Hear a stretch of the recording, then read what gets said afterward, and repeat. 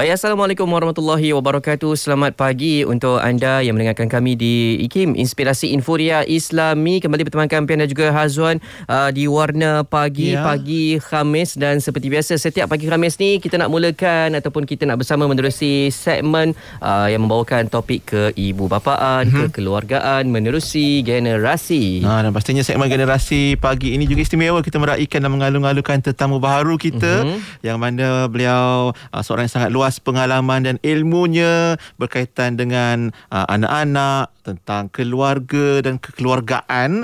Pastinya the one and only. Macam kita sebut tadi, biasa kita dengar suara beliau malam dalam segmen Dari Hati. Tapi pagi ini Profesor Datuk Nur Aziah Muhammad Awal bersama kita di Pagi Hari Generasi. Assalamualaikum, Prof. Assalamualaikum, Prof. Waalaikumsalam warahmatullahi wabarakatuh. Sihat kita hari ini? Alhamdulillah. Dan kita ucap terima kasih banyak-banyak kepada yang berbahagia, Prof Datuk Nur Aziah, yang bersama Pian, Hazwan dan sahabat pendengar segmen generasi yang juga turut menonton di Facebook kita pagi ni, Prof, ya. Untuk tajuk pun menarik tentang anak-anak, anugerah dan amanah dari Allah Ta'ala. Baik, Prof, mungkin sebagai pembuka bicara, ucapan aluan untuk generasi sulung Datuk Prof pagi ni, mungkin kita cerita tentang fasa kehidupan kita lah. Rasanya hidup bujang, seorang-seorang, berbeza dengan alam perkahwinan, tambah pula dengan komitmen dikurniakan Allah Ta'ala dengan anugerah anak itu sendiri. Mungkin sebagai mukadimah, macam mana Islam melihat anak itu satu anugerah yang cukup berharga daripada Allah Ta'ala? Ya, silakan, Prof. Okay. Bismillahirrahmanirrahim. Alhamdulillahirabbil alamin. Wassalatu wassalamu ala asyrafil anbiya wa mursalin sayyidina Muhammadin wa ala alihi washabbihi ajmain. Assalamualaikum warahmatullahi wabarakatuh. Selamat pagi semua. Saya tentulah mengucapkan salam Aidil Adha. Kita baru je meraihkan Aidil Adha, ya. Dan walau apa pun caranya, kita tetap meraihkan hari yang mulia itu. Dan kita sama-samalah, ni dah tahun kedua, ya. Saya rasa kita beraya Aidil Fitri, Aidil Adha di rumah masing-masing dengan beberapa orang yang ada dalam rumah kita. Dan kita juga membuat video call lah. Yang saya tahu ramai keluarga. Itulah kepentingan teknologi. Zaman saya belajar di luar negara dulu, ada telefon kat rumah tu pun kira beruntung sangatlah. Dan memang kalau hari raya tu cucu-cucu lah mata duduk lah kadang-kadang queue nak telefon kampung, telefon nak dengar suara mak ayah. Tapi hari ni Alhamdulillah, walaupun kita tak boleh menziarahi, tetapi ramai keluarga saya rasa mengadakan majlis tahlil, baca Yasin. Kita buat juga video call, mengucapkan selamat hari raya untuk adik-beradik, sahabat handai yang ada lah. Sebab bagi saya, ia tetap diraihkan dengan cara kita orang Malaysia memang dah biasa. Cuma yang kita sangat-sangat teruja tu sebab bila kita berkeluarga, ya, kita adik bapa, ya, dan ada ibu bapa mertua, adik-beradik kedua-dua belah pihak. Jadi perkahwinan dan kehidupan berkeluarga dalam Islam ni bukan kita seorang. Bila kita berkahwin itu, kita menyatukan dua keluarga. Dan tentunya apabila kita berkahwin, kita pula mendapat zuriat. Tentulah kita mengembangkan kehidupan kekeluargaan itu. Dan bagi saya tahun 2020-2021 ni sangat mencabar bagi kebanyakan pasangan, ya. Memang Islam menggalakkan kita berkahwin dan mengembangkan ahli keluarga kita. Tapi masa PKP ni, dan terutamanya PKPD di beberapa negeri, nak kahwin pun sangat susah, ya. Sekarang ni kena buat permohonan atas talian, kena tunggu, ya. Dan taklah macam kalau masa keadaan biasa, isi ambil je orang, isi, kemudiannya pihak lelaki boleh hantar pada pihak perempuan, kita boleh hantar ke pejabat agama dan boleh didaftarkan, dan kemudiannya dia mendapat kebenaran untuk berkahwin. Tetapi inilah cabarannya. Dan bagi orang yang berkahwin semasa perintah kawalan pergerakan, saya rasa perlu mengambil semangat bahawa dalam keadaan yang sangat sukar itu pun masih ada orang mahu berkahwin dan masih meneruskan, walaupun berkahwin di pejabat agama. Dan saya tahu masa PKP dimulakan dulu pada tahun Mac 2020, ada yang berkahwin atas talian, betul. dan online. Jadi kita faham semua itu dan hari ini masih yang saya difahamkan panjang queue untuk mendapat kebenaran kahwin ya, dan kita tak kisah bagi kebanyakan keluarga yang pasangan yang nak mendirikan rumah tangga sebab niat tu dah ada, mereka telah dan cuma tak ada Allahnya mereka jodoh sampai ketika PKP ni dan sebagainya, tak apalah, teruskan. Dan kebanyakan ahli keluarga akan kata kahwin dulu ni, buatlah akad nikah, dan bila keadaan lebih baik kalau nak buat kenduri tak apalah, nanti buatlah kenduri sambut cucu sekali pun tak apa. Saya rasa dia akan menjadi lebih berkat ya. Dan jadi dari segi itu tentulah bila berkahwin ramai ya yang berkahwin itu dengan harapan akan menimang cahaya mata. Jadi kita memanglah sebagai orang Islam, kita kena ingat bahawa anak itu adalah anugerah Allah kepada kita. Dan bila dia menjadi anugerah dan menjadi amanah, ada orang kahwin dekat 20 tahun, ada yang kahwin berpuluh tahun tapi tak dianugerahkan oleh Allah Subhanahu Wa Taala dengan anak. Jadi ramai juga yang mencari nak buat anak angkat dan sebagainya. Jadi itu kita perlu melihatnya kenapa bila seorang itu pasangan itu berkahwin, mereka sangat-sangat menginginkan zuriat. Dan zuriat ini bagi saya adalah satu yang rahmat daripada Allah Subhanahu Wa Taala. Bagi orang perempuan menjadi ibu itu adalah satu nikmat yang takkan dapat dikongsi oleh orang lain, kerana setiap orang wanita dia akan hamil dan dia melalui proses mengandung anak, kata orang dulu 9 bulan 10 hari, 42 minggu kalau dalam perubatannya. Jadi ramai orang yang ada alahan, ada berbagai-bagai cabaran ya, dalam masa dia mengandung anak. Dan kemudiannya tentunya bagi seorang wanita bila dia nak melahirkan anak itu, ia adalah bagi saya orang perempuan bersabung nyawa untuk melahirkan seorang zuriat. Jadi sebab itulah dalam Islam itu kedudukan ibu itu, siapa yang patut kita berbakti. Bila Rasulullah ditanya kepada siapa saya patut berbakti, Rasulullah menjawab pada ibumu. Lepas tu kita sahabat tanya lagi, siapa ibumu, dan ibumu 3 kali, kemudian baru bapamu. Jadi bagi saya sebab ibu itu melalui proses yang getir ya ketika melahirkan anak. Jadi dan dari segi itulah bagi saya bila seorang wanita itu dewasa, berkahwin dan melahirkan anak, proses itu sendiri mendewasakan dia. Dan sebagai manusia, kita yang melahirkan anak dalam keperitan, kegetiran itu, takkan mungkin kita tergamak untuk menjentik pun anak kita tu ya. Itu sebagai fitrahnya, sebagai seorang wanita, sebagai seorang ibu, takkan mungkin ada ibu yang sanggup melakukan sesuatu yang mencederakan anak-anaknya. Tetapi hari ini kita berbagai cabaran inilah bagi generasi yang ada, dan kita memang sentiasa membaca dan mendengar dalam akhbar, dalam media massa mengenai kecederaan ataupun child abuse ya, ataupun penderaan terhadap kanak-kanak dan yang dilakukan oleh bapanya. Itu kita boleh bincang kemudian. Tapi bagi saya yang paling penting sebagai ibu dan bapa pada pasangan yang baru berkahwin, akan berkahwin dan telah berkahwin dan mempunyai anak, bagi saya perkara yang paling penting, kerana proses berkahwin dan berkeluarga itu adalah satu proses yang mematangkan kita semua. Dan Allah dah jadikan ya sebaik mungkin ya.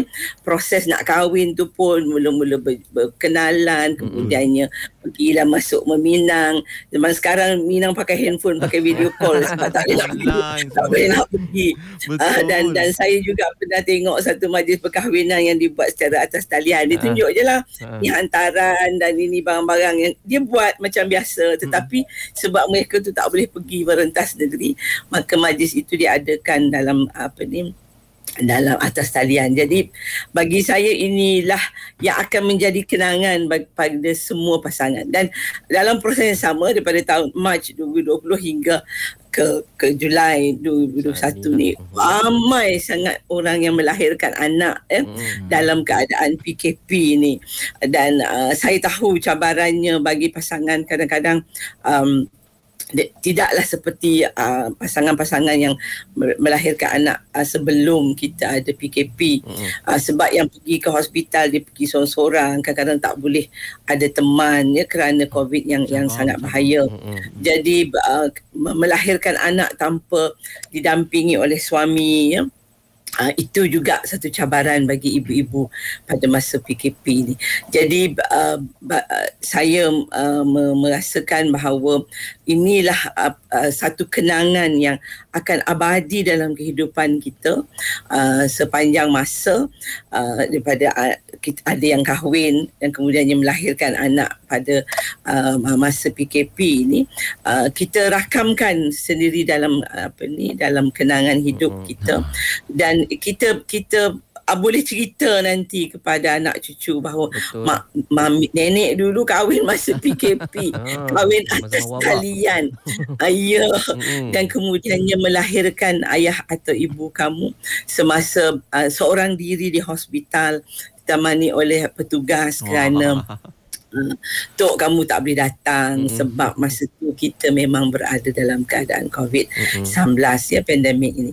Jadi itu semua bagi saya adalah pengajaran dan pengalaman, dan patut kita jadikan sebagai untuk mengukuhkan lagi ikatan perkahwinan dan kekeluargaan kita.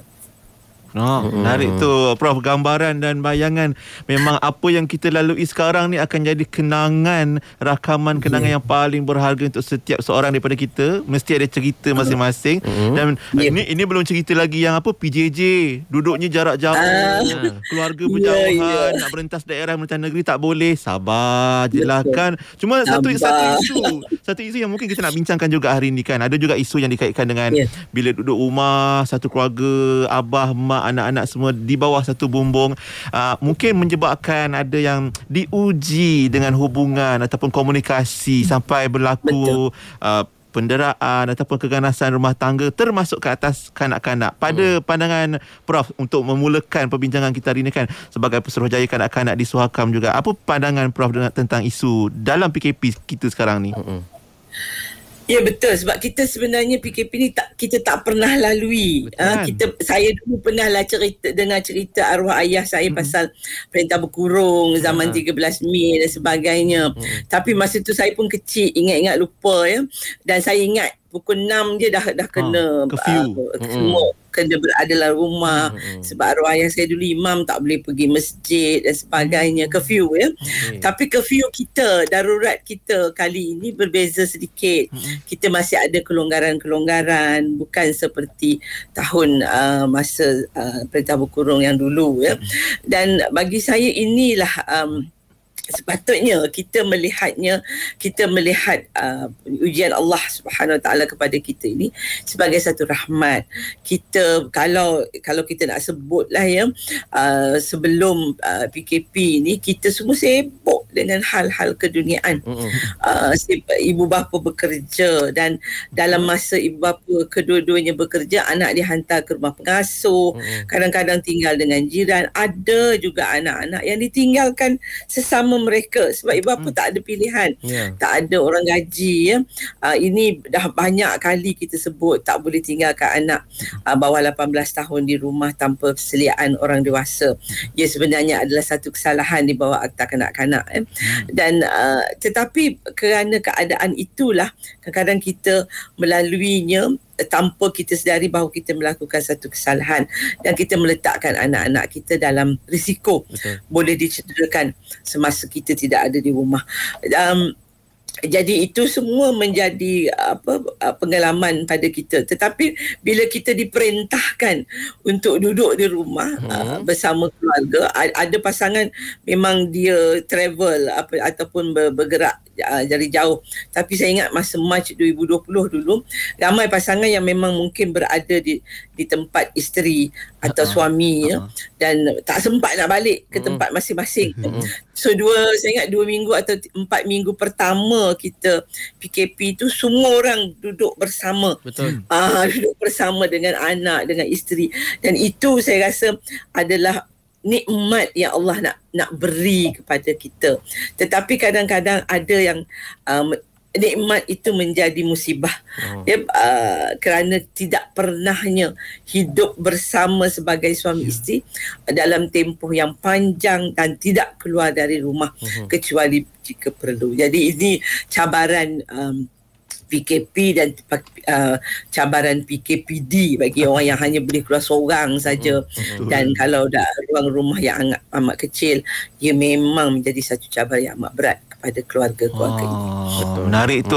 Terima kasih Prof membayangkan kita isu yang kita nak fokuskan jugalah, sebab kita nak kalau boleh dapat jadi panduan untuk ibu bapa, anak-anak yang berada dalam rumah yang sama. Mungkin macam Prof sebut tadi, ruangnya mungkin terbatas, agak kecil kan. Macam mana kita tak nak bagi bosan, tak nak jemu tengok kau tengok aku tengok kau tengok dinding, aku tengok dinding. Macam tu kan situasi kita. Tapi insya-Allah kejap lagi kita nak cuba belajar daripada Prof macam mana komunikasi yang terbaik lah insya-Allah untuk anak-anak kita juga insya-Allah. Baik, dan kita berehat dulu Prof. Kita akan kembali selepas ini dan juga sahabat-sahabat semua kalau katakan ada perkongsian dan juga soalan berkaitan topik kita hari ini tentang anak, anugerah dan amanah menerusi segmen generasi hari ini, anda boleh ajukan laju-laju di ruangan komen di Facebook IKIM FM dan juga di YouTube IKIM, termasuk juga di WhatsApp 01129004.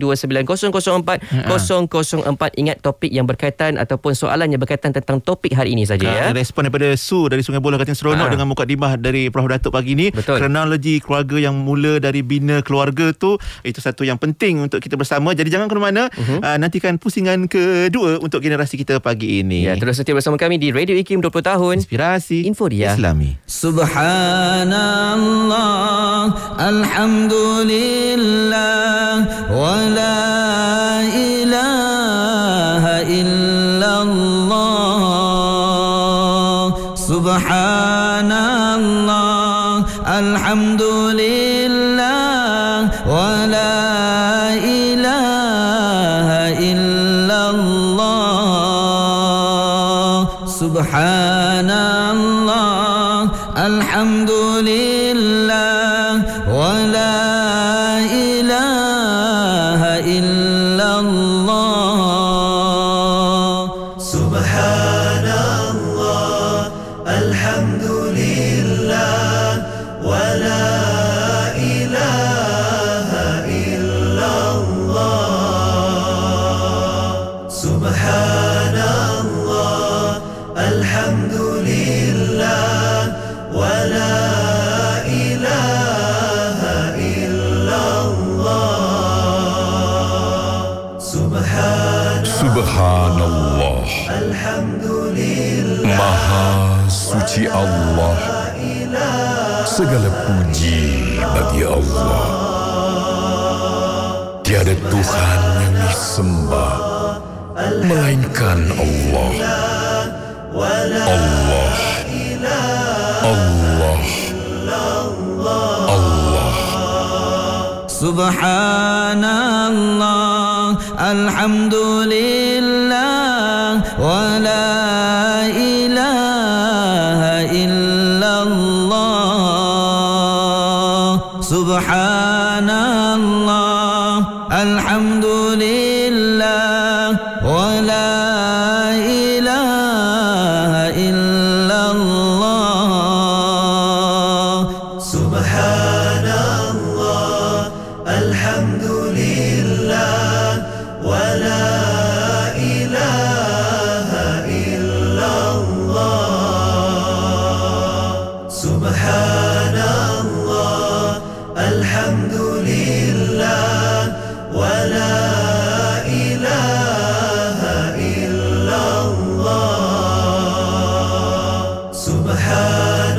Subhanallah, walhamdulillah, wala ilaha illallah.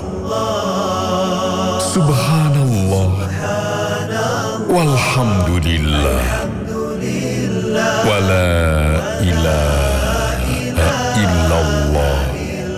Allahu akbar. Subhanallah, alhamdulillah, wa la ilaha illallah. Subhanallah, alhamdulillah, wa la ilaha illallah. Subhanallah, alhamdulillah, wa la ilaha illallah. Selamat pagi dan terima kasih kepada anda yang terus saja mendengarkan kami pada waktu ini. Pian dan juga Hazwan temani anda untuk Warna Pagi, dan kita masih lagi bersama menerusi segmen Generasi yang turut kami bawakan secara live di Facebook IKIM FM dan juga di YouTube IKIM dengan tajuknya Anak, Anugerah dan Amanah. Dan kita masih lagi bersama dengan Pesuruhjaya Kanak-Kanak Suhakam iaitu yang berbahagia Profesor Datuk Nur Aziah Muhammad Awal pagi ini ya. Dan juga Datuk juga masih lagi sebagai ahli lembaga pengarah di Institut Kefahaman Islam Malaysia. Kiranya orang kuat kita lah yang selalu kita nak dapatkan nasihat. Dan pagi ni pun bila cerita tentang anak anugerah ni, sahabat kita di WhatsApp tadi Su dah hantar Idahara Mazlan di Facebook katanya adik saya ni frontliner, seorang jururawat Datuk Prof, dan dia kata dia terpaksa tinggalkan anak pada pengasuh sekiranya ada kes COVID yang positif di klinik tempat dia bertugas. Dia dan suami PJJ pula tu. Masya Allah. Sebab PJJ kan anak tu terpaksa lah serah pada pengasuh pula kesannya. Ini satu ujian dan cabaran lah kan yang kita selalu dan sedang hadapi. Jadi macam mana pandangan Prof yang terbaik lah dalam tempoh sekarang ni?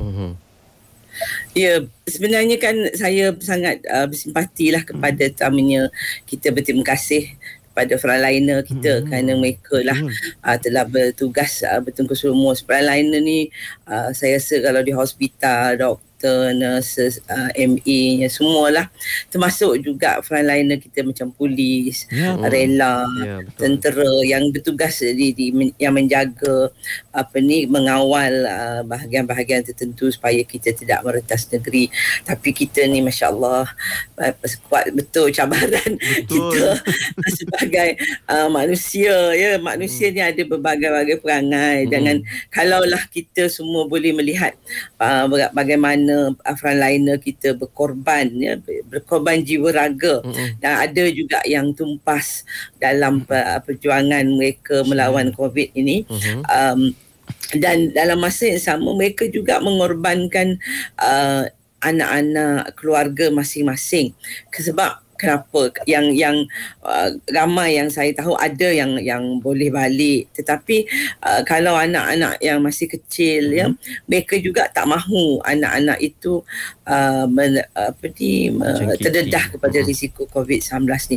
Walaupun kita sedia maklum ya, walaupun dah ambil vaksin, dah ada yang dah complete 2 dos. Kita tahu vaksin ni sangat penting untuk kita memastikan kita putus karantina dan dia menjadi pelindung, melindungi diri kita dan keluarga kita. Tetapi anak-anak bawah 12 tahun buat masa ini belum boleh menerima vaksin. Dan sebab itu bagi saya, bagi frontliner tu, mereka sangat tentunya dalam masa mereka menjaga pesakit COVID ya, menghadapi pesakit pada setiap hari, ada yang terlibat bagi vaksin, ada yang terlibat menjaga di hospital. Tentulah mereka juga melihat keadaan di hospital itu akan teringat anak-anak di rumah. Mereka juga tak mahu ahli keluarga. Dan saya tahu juga ada frontliner ibu bapa yang berusia yang dah 65 tahun ke atas ya, tinggal bersama mereka. Jadi mereka juga didedahkan kepada COVID-19 ini. Dan apatah lagi bila pasangan frontliner tu, katalah doktor kahwin dengan polis, dua-dua kerja tempat jauh-jauh ya. Nak jumpa memanglah buat masa ni sebab mereka bertugas. Ramai yang dah tak ambil cuti, dia kata dah hampir setahun tidak bercuti. Dan kalau kita dengar ada yang kerja 7 hari seminggu dan hanya dapat berehat dari masa ke semasa. Itu cabaran mereka, dan kita juga sebagai rakyat Malaysia yang diperintahkan duduk kat rumah je. Duduklah elok-elok, tak payahlah buat perkara-perkara ya, kalau tak perlu keluar tak payahlah keluar. Dan kerana kita boleh menyelamatkan dari segi masa dan tenaga mereka ini. Jadi bagi pasangan yang macam yang disebut tadi, dia bertugas ya, dia hospital dan suami juga PJJ dan anak ditinggalkan dengan pengasuh. Kita sangat berharap pengasuh ini sebagai ganti ibu bapa ya. Dan kita tidak dapat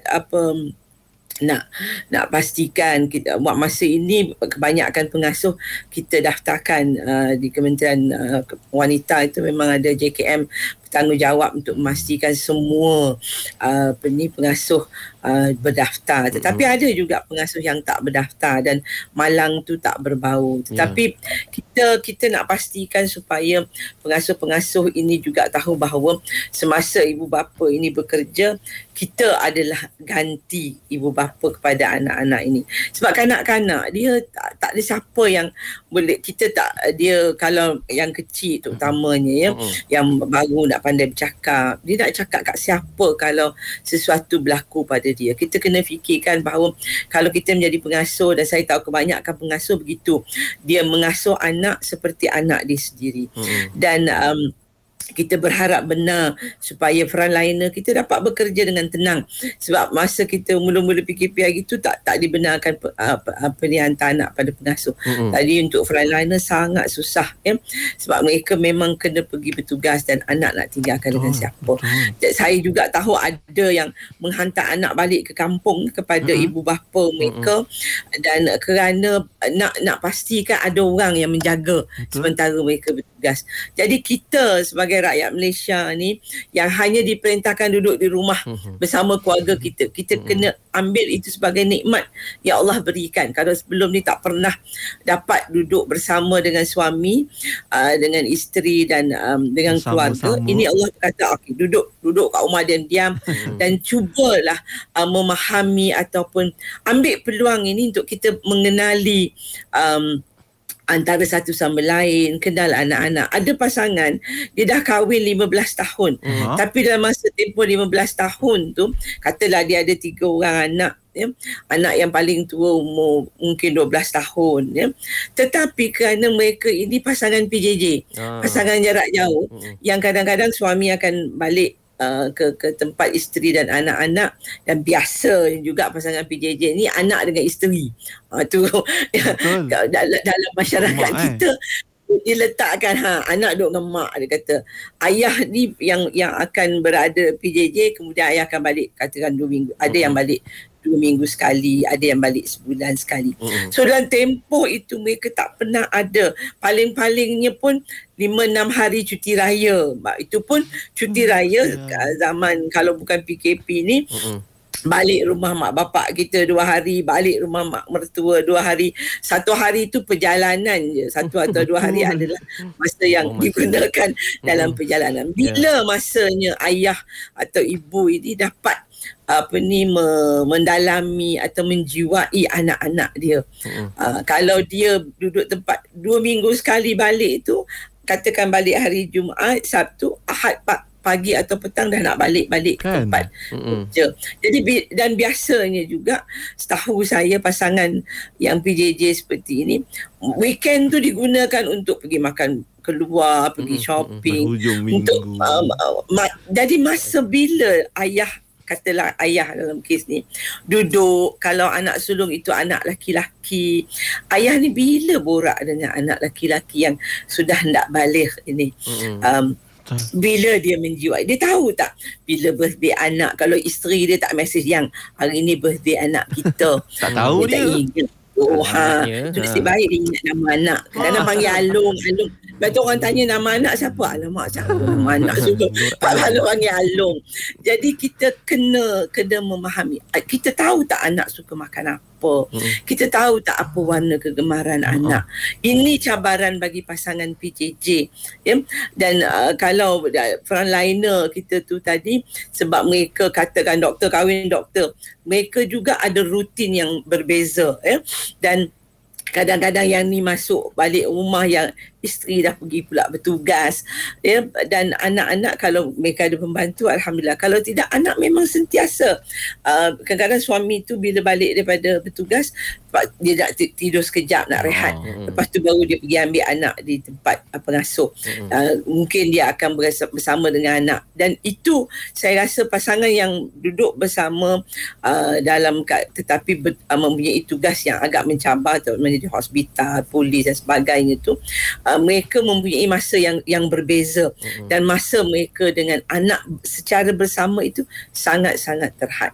Jadi saya berharap, ya, ibu bapa, kita semasa kita diperintahkan duduk serumah dengan pasangan kita dan anak-anak, kita terima dia sebagai hikmah yang ada hikmahnya. Mungkin Allah nak beri kita masa, ruang untuk kita bersama dengan keluarga. Bagi pasangan yang PJJ yang memang katanya terperangkap semasa sebulan pertama PKP itu, itulah perangkap hikmah yang Allah berikan. Jangan fikir Allah susahnya saya tak boleh pergi kerja. Jangan serabutkan otak dengan perkara-perkara yang kita rasa akan berlaku dan sebagainya. Tetapi apa yang kita patut guna ialah gunakan masa itu. Ya Allah, Allah beri aku 1 bulan duduk bersama isteri dan anak-anak, dan gunakanlah. Kalau suami, masa itulah kalau nak jadi imam solat dalam rumah, imamkanlah solat setiap waktu itu, sebab masa tu memang kita tak pergi ke mana-mana. Subuhnya kejutkan anak, ambil tugas isteri yang sudah selalu mengejutkan anak untuk solat subuh. Suami tu pergi kejutkan anak, mari kita sembahyang subuh sama-sama. Kan lepas sembahyang subuh kita buat exercise sikit, kemudiannya mak akan masak breakfast, lepas tu kita boleh makan breakfast bersama-sama, dan kemudian aturkan masa. Kalau anak kena belajar dalam talian, tentukan anak-anak itu mendapat pendidikannya atas talian, cara bergelir dan sebagainya. Jadi kalau kita gunakan masa itu dan melihat hikmahnya, mana lagi masa yang Allah nak beri kita masa seperti ini. Inilah masa yang Allah berikan kerana adanya pandemik COVID-19 ini. Tetapi kalau kita melihatnya sebagai, ya Allah, betul, kita tak nafikan ramai orang lepas 1 bulan terkurung itu ada yang dibuang kerja, ada yang dapat separuh gaji. Itu cabaran-cabaran yang Allah telah beri kepada kita. Tetapi kerana kita sudah terlalu selesa, kalau dulu kita hidup selesa, kita tak pernah fikir pun, kita tidak pernah terfikir bahawa kita akan terpaksa menerima gaji separuh gaji. Kita tak pernah terfikir bahawa kita akan ada melalui hari yang kita tak ada benda nak makan kat rumah.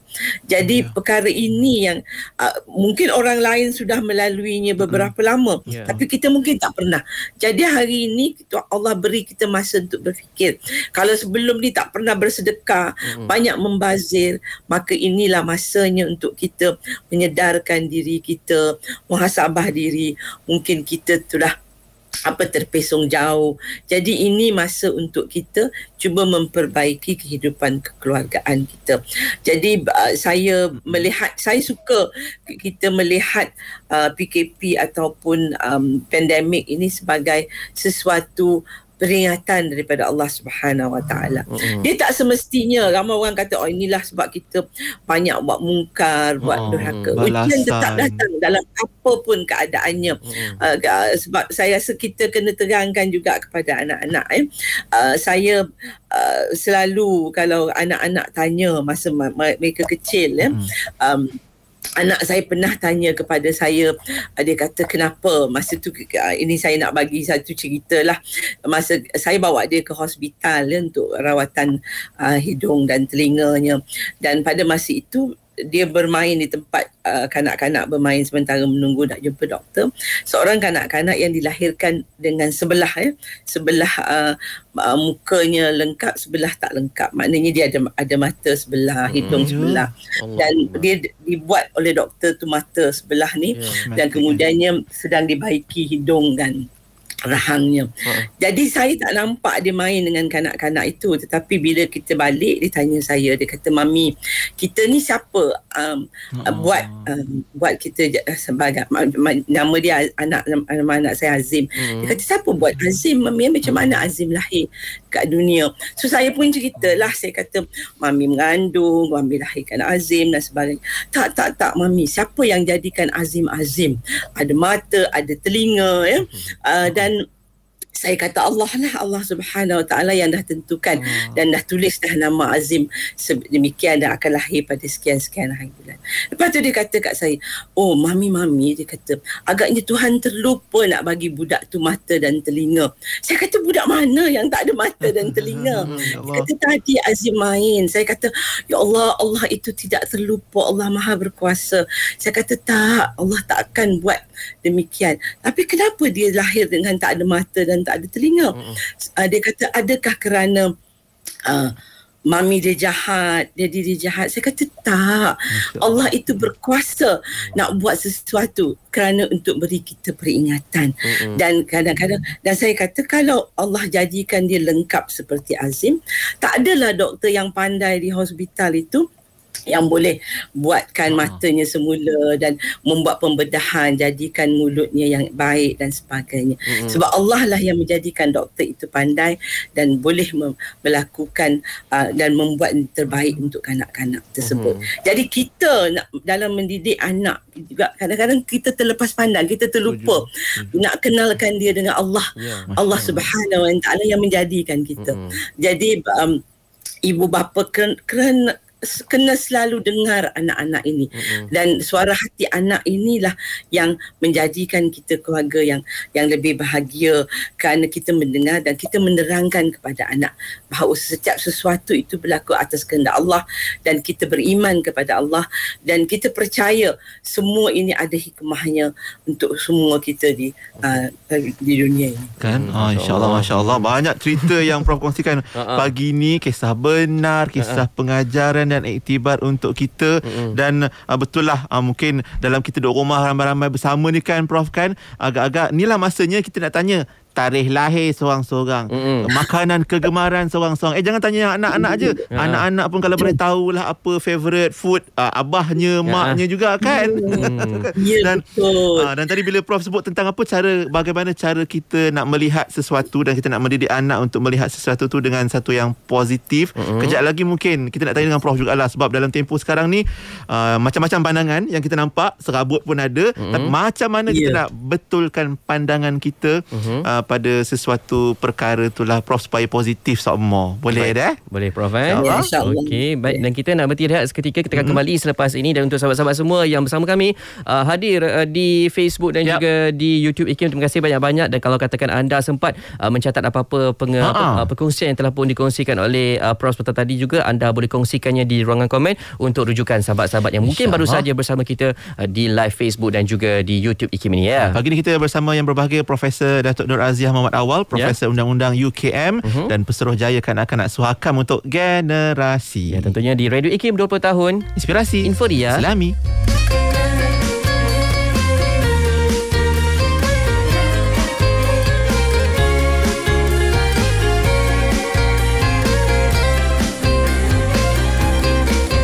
Hai anak penyejuk mata, penawar hati yang duka lara, teringatkanmu, menghibur ayah juga mama.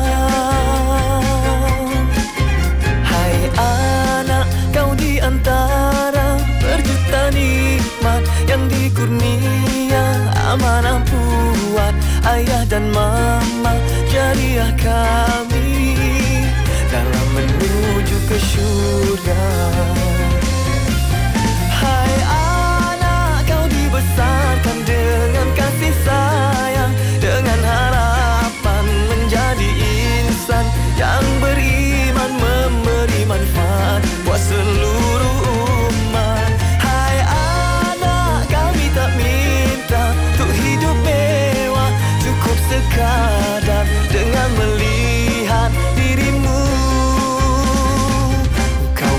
mencintai Allah.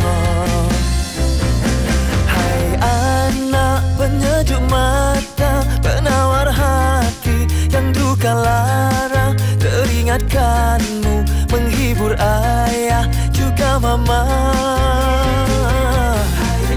Hai anak, kau di antara berjuta nikmat yang dikurnia amanah buat ayah dan mama, jadilah kami dalam menuju ke syurga.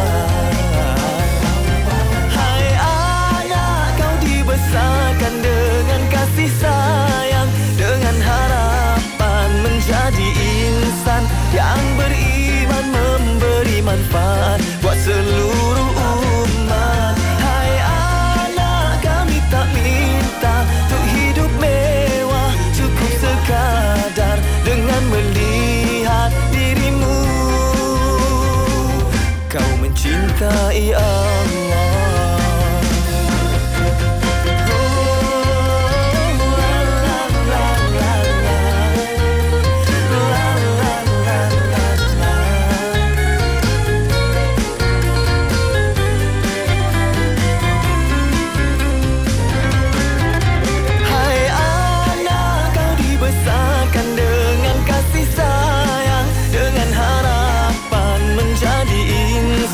Yang beriman, memberi manfaat buat seluruh umat. Hai anak, kami tak minta untuk hidup mewah, cukup sekadar dengan melihat dirimu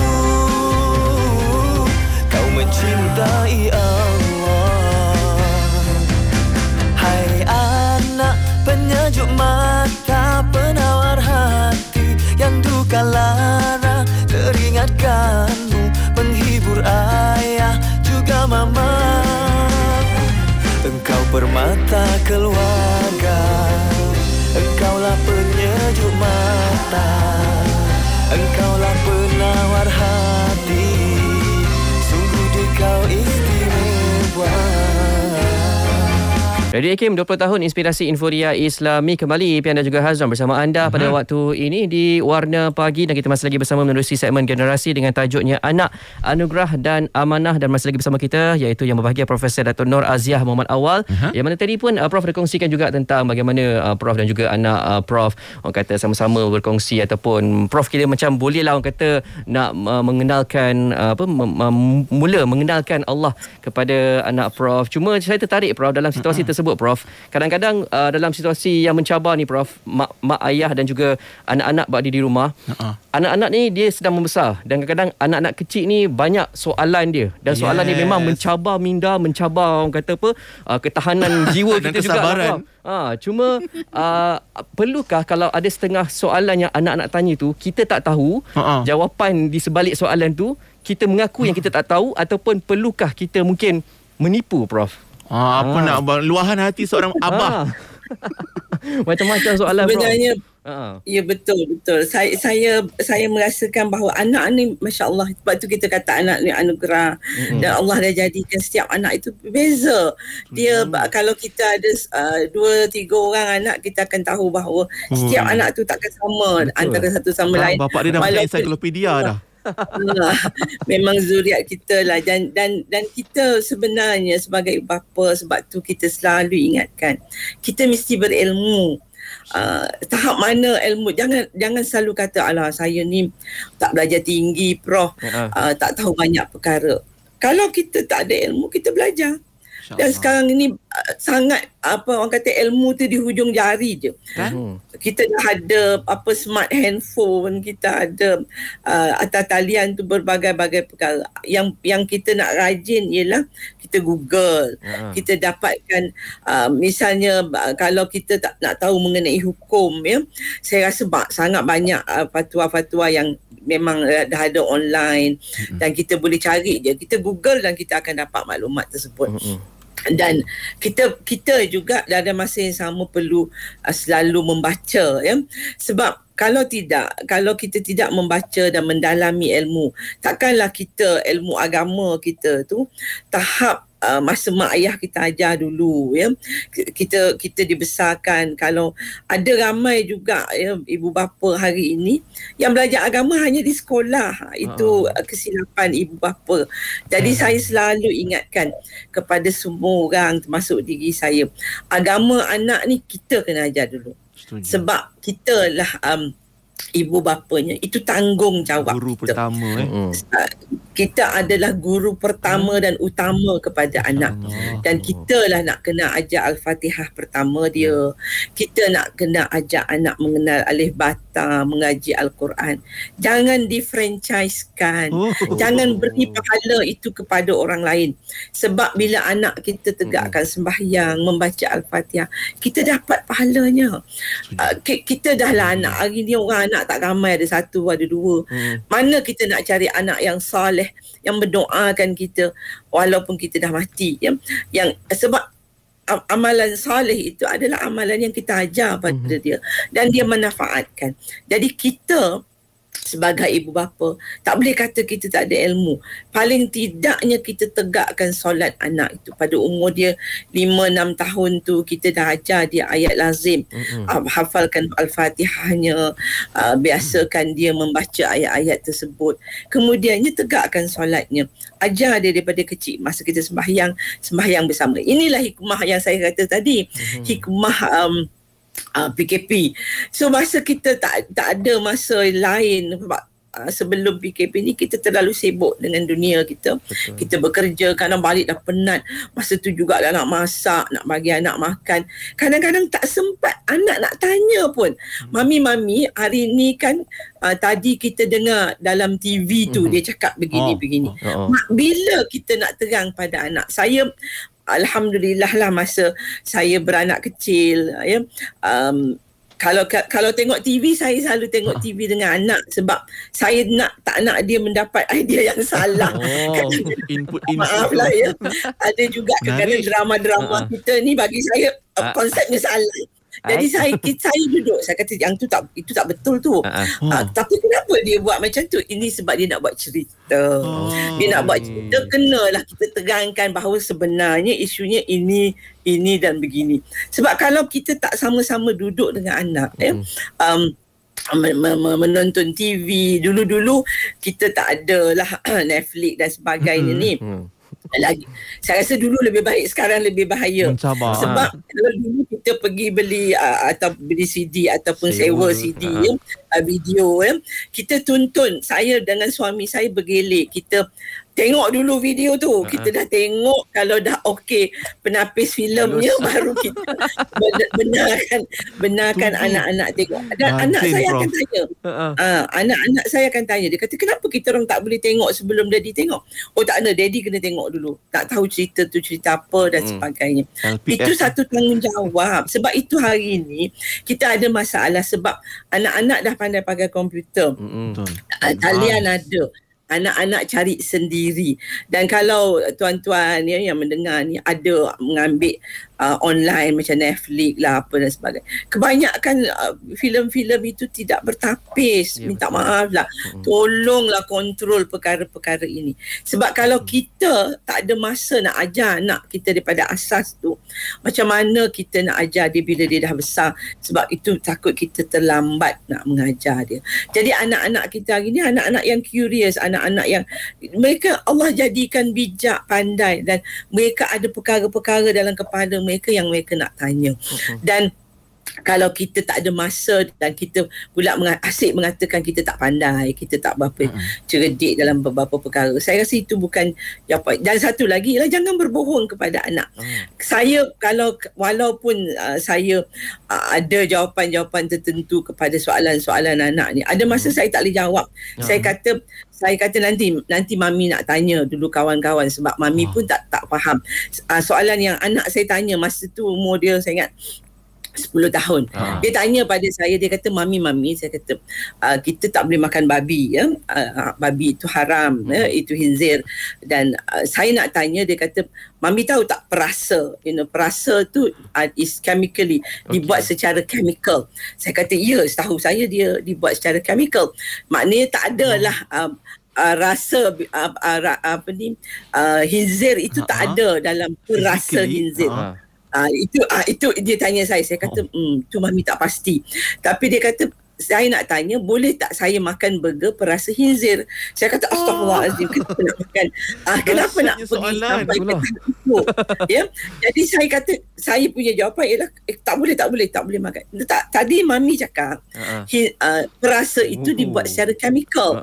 Jadi saya kata nanti mami pergi baca dan cek betul ke tidak perkara-perkara itu. Sebab bukan kita tahu semua perkara, terutama benda-benda saintifik. Jadi saya biasa kalau dengan anak-anak saya kata nanti mami cek dulu, mami tanya kawan-kawan, dan biasanya saya Google jugalah kepada yang halal hub, kemudian melihat kepada beberapa pandangan dan ketah kerja yang kawan-kawan sendiri tulis mengenai isu halal haram dan sebagainya. Jadi saya pada masa tu lagi cabarannya sangat penting.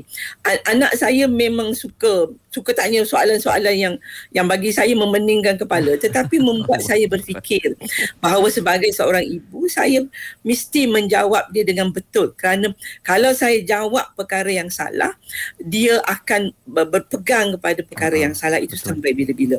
Dan saya sangat tersentuh saya sebab dia anak lelaki, bila dia, dan saya juga ada seorang anak perempuan, dan saya risau bila mereka melalui proses pembesaran.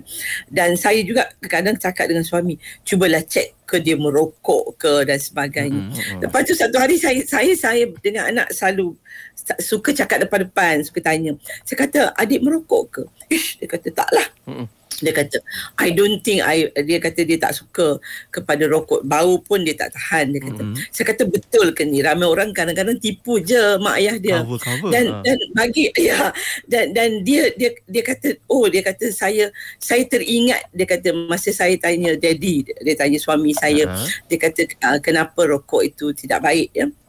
Dan suami saya, dan dia kata dia ingat sampai sekarang yang apa yang ayah dia terang kat dia. Dia kata ayah dia kata kenapa kita nak masukkan api neraka itu dalam badan kita masa kita hidup. Tunggulah kita nak dibakar di akhirat nanti. Jadi suami saya kata orang yang merokok itu ialah memasukkan api neraka dalam badan dia. Jadi dia teringat sampai hari ini dan dia tidak menyentuh rokok.